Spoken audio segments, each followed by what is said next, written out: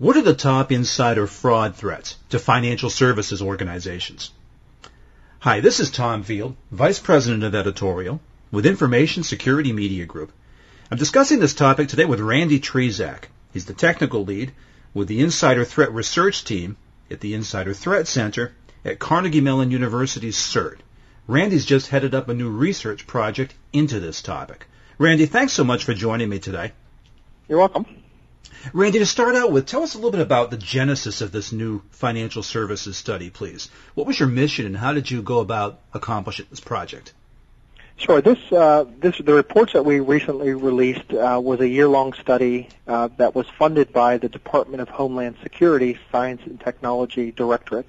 And what they wanted us to do was to work with the United States Secret Service to allow us to analyze cases that they've investigated to see if there are any patterns of behavior. Really what we were trying to do was to look for if there are any types of indicators that would give some highlights to organizations to help them to develop some insights or some of the risk indicators. Really the goal is to help private industry, government, law enforcement, really to look at insider incidents to help from a prevention standpoint, a detection standpoint, and a response standpoint. So we did get a great deal of support from the Secret Service. They provided us data on 80 incidents they have investigated. Those particular crimes that they investigated occurred from the years of 2005 through the present. And really it was looking at fraud in a financial services sector. Now the majority of the cases did include banks and financial institution industries, but it also did include other types of organizations that had a financing department, such as automobile dealerships or builders, employee benefit providers, staffing, engineering, home improvement, transportation. So we're really trying to look at are there patterns of behavior, both in terms of technical patterns that organizations could observe, but also some of the non-technical patterns that may be apparent from an organization standpoint. Really to look for those particular ways to identify the insights and indicators to help people trying to address insider threats in their organizations. Well, really, then, these findings can be relevant to an organization that's not in financial services. Yeah, it certainly can. Any type of organization that has a financial component. It was most of the case that they've investigated. But when we look at fraud from an insider threat perspective, the Insider Threat Center describes fraud as insiders who add or modify or delete data in a critical system.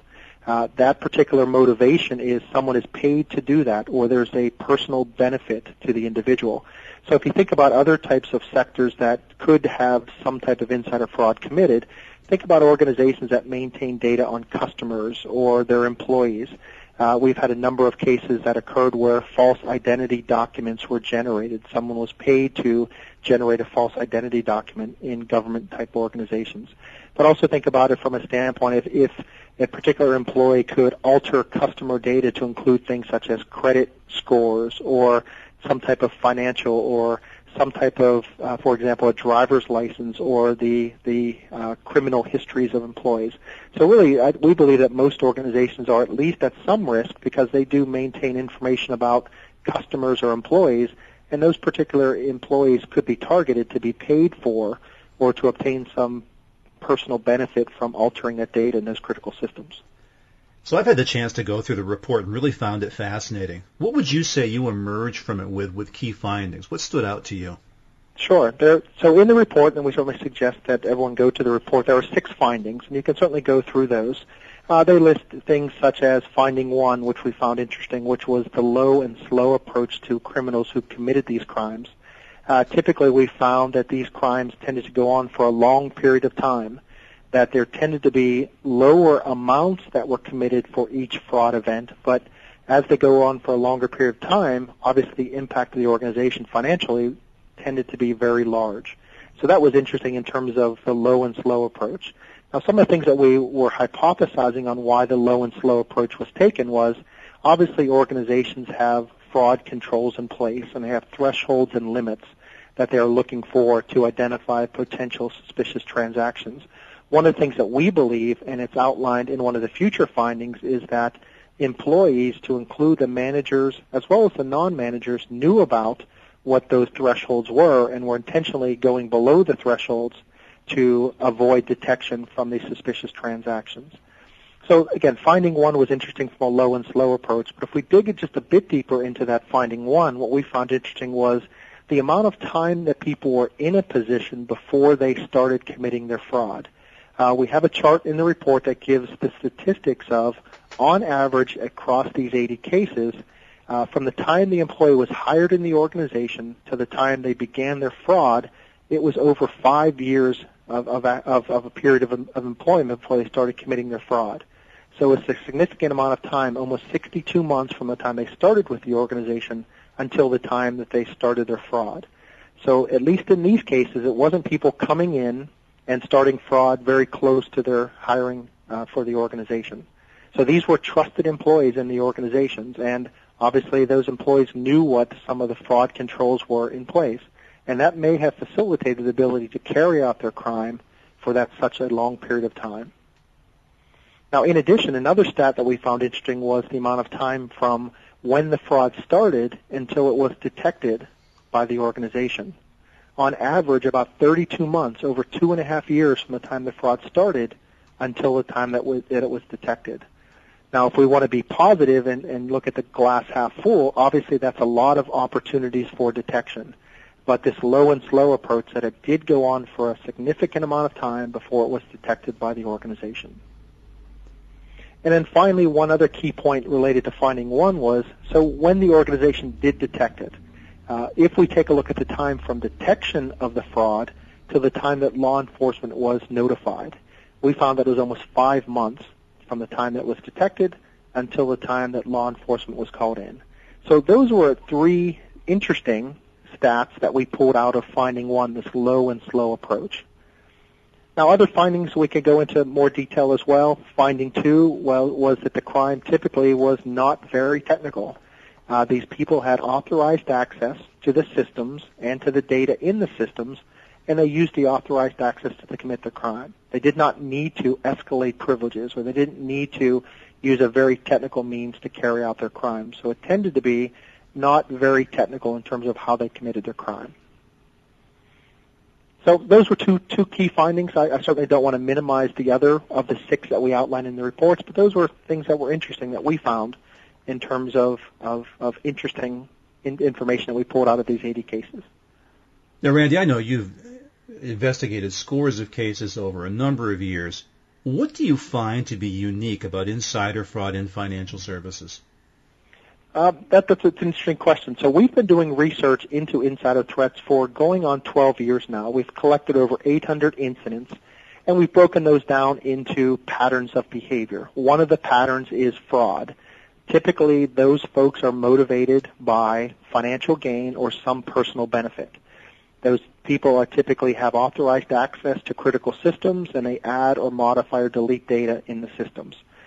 So those typically is the pattern, which is pretty consistent. Now, what we found different about these particular cases, before we started this study, we described people who committed fraud by insiders as typically lower-level employees, non-manager employees, and they are paid to modify or delete or affect data in critical systems. Now, what we did find interesting about these cases was the significant number of managers that were involved in these crimes. People in positions of trust, such as the vice presidents or bank officers or supervisors. Over 50% of the cases, these recent cases, we found that managers were involved in the commission of the crime.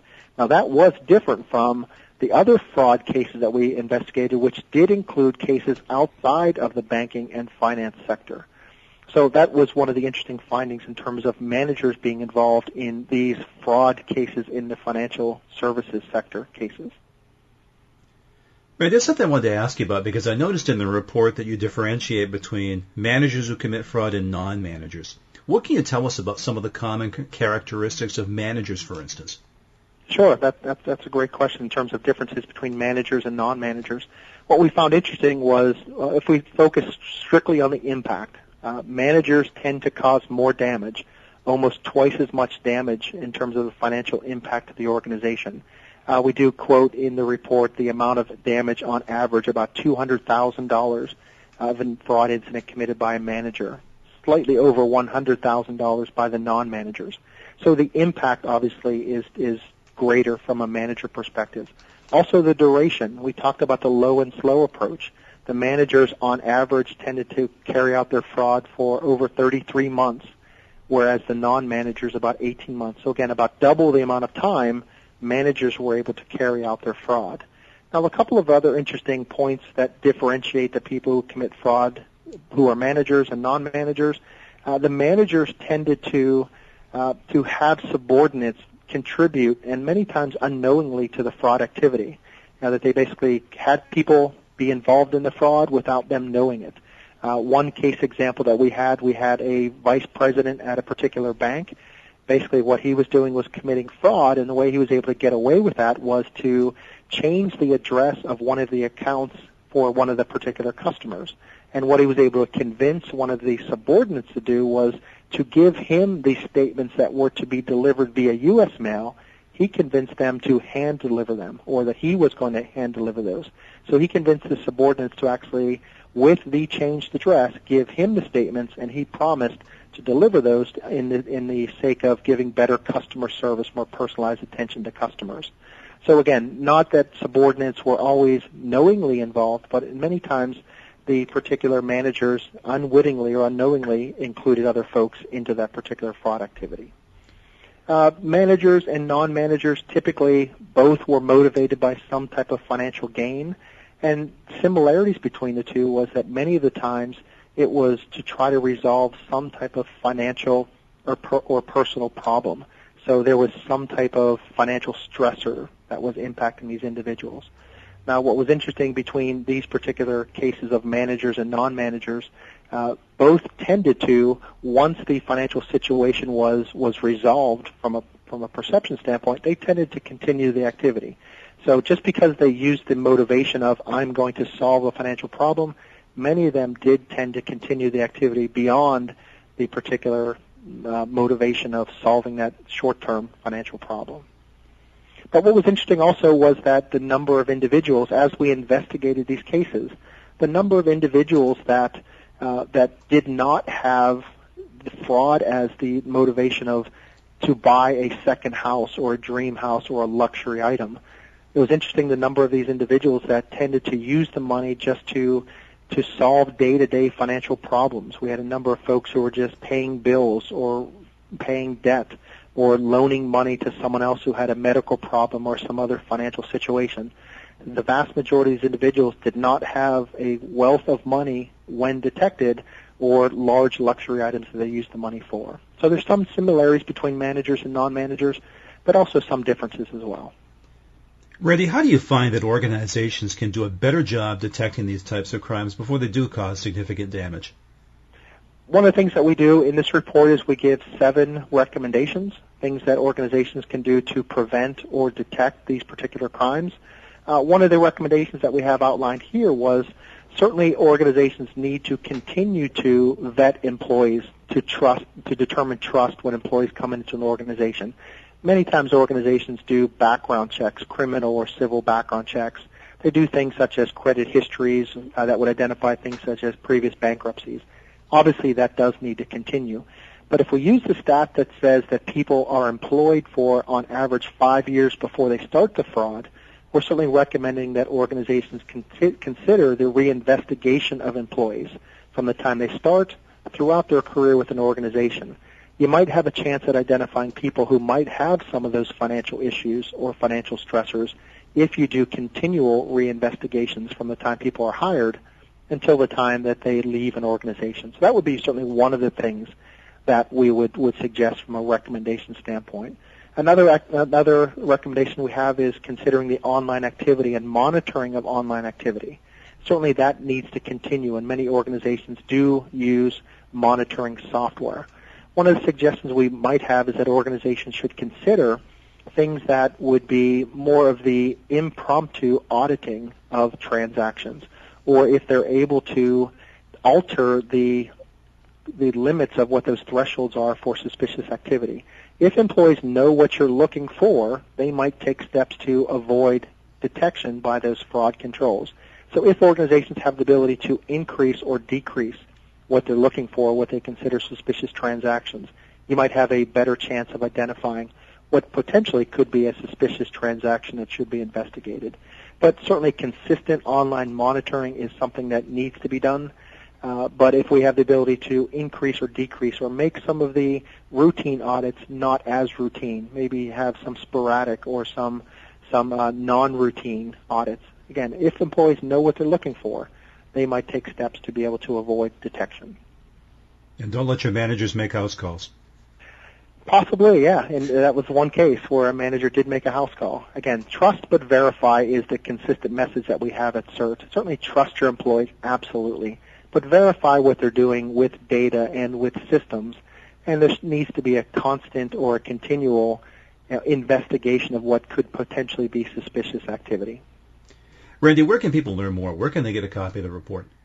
They can certainly go to our website to get more information about the report. If you go to www.cert.org and then go to insider_threat. That's our insider threat main page. On that page, we have wealth of information about all of our years of research.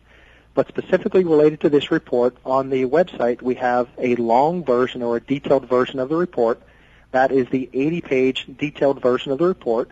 It goes into all the findings, all the stats, all the information about what the report found and information about the report. Now, in addition to that, there is a short version or an executive summary version. Shorter page, shorter number of pages in terms of 20 pages, but it does go through the detail of information. Those specific reports, the long report, the title is Insider Threat Study, Illicit Cyber Activity Involving Fraud in the U.S. Financial Services Sector. That's the 80-page report. The short page report is Insider Fraud in Financial Services. That's the executive summary 20-page version. Randy, thanks so much for your time and your insight today. You're welcome. Thank you very much. We've been discussing insider fraud in financial services. I've been talking with Randy Trzeciak. He's the technical lead with the Insider Threat Research Team at Carnegie Mellon's CERT. For Information Security Media Group, I'm Tom Field. Thank you very much.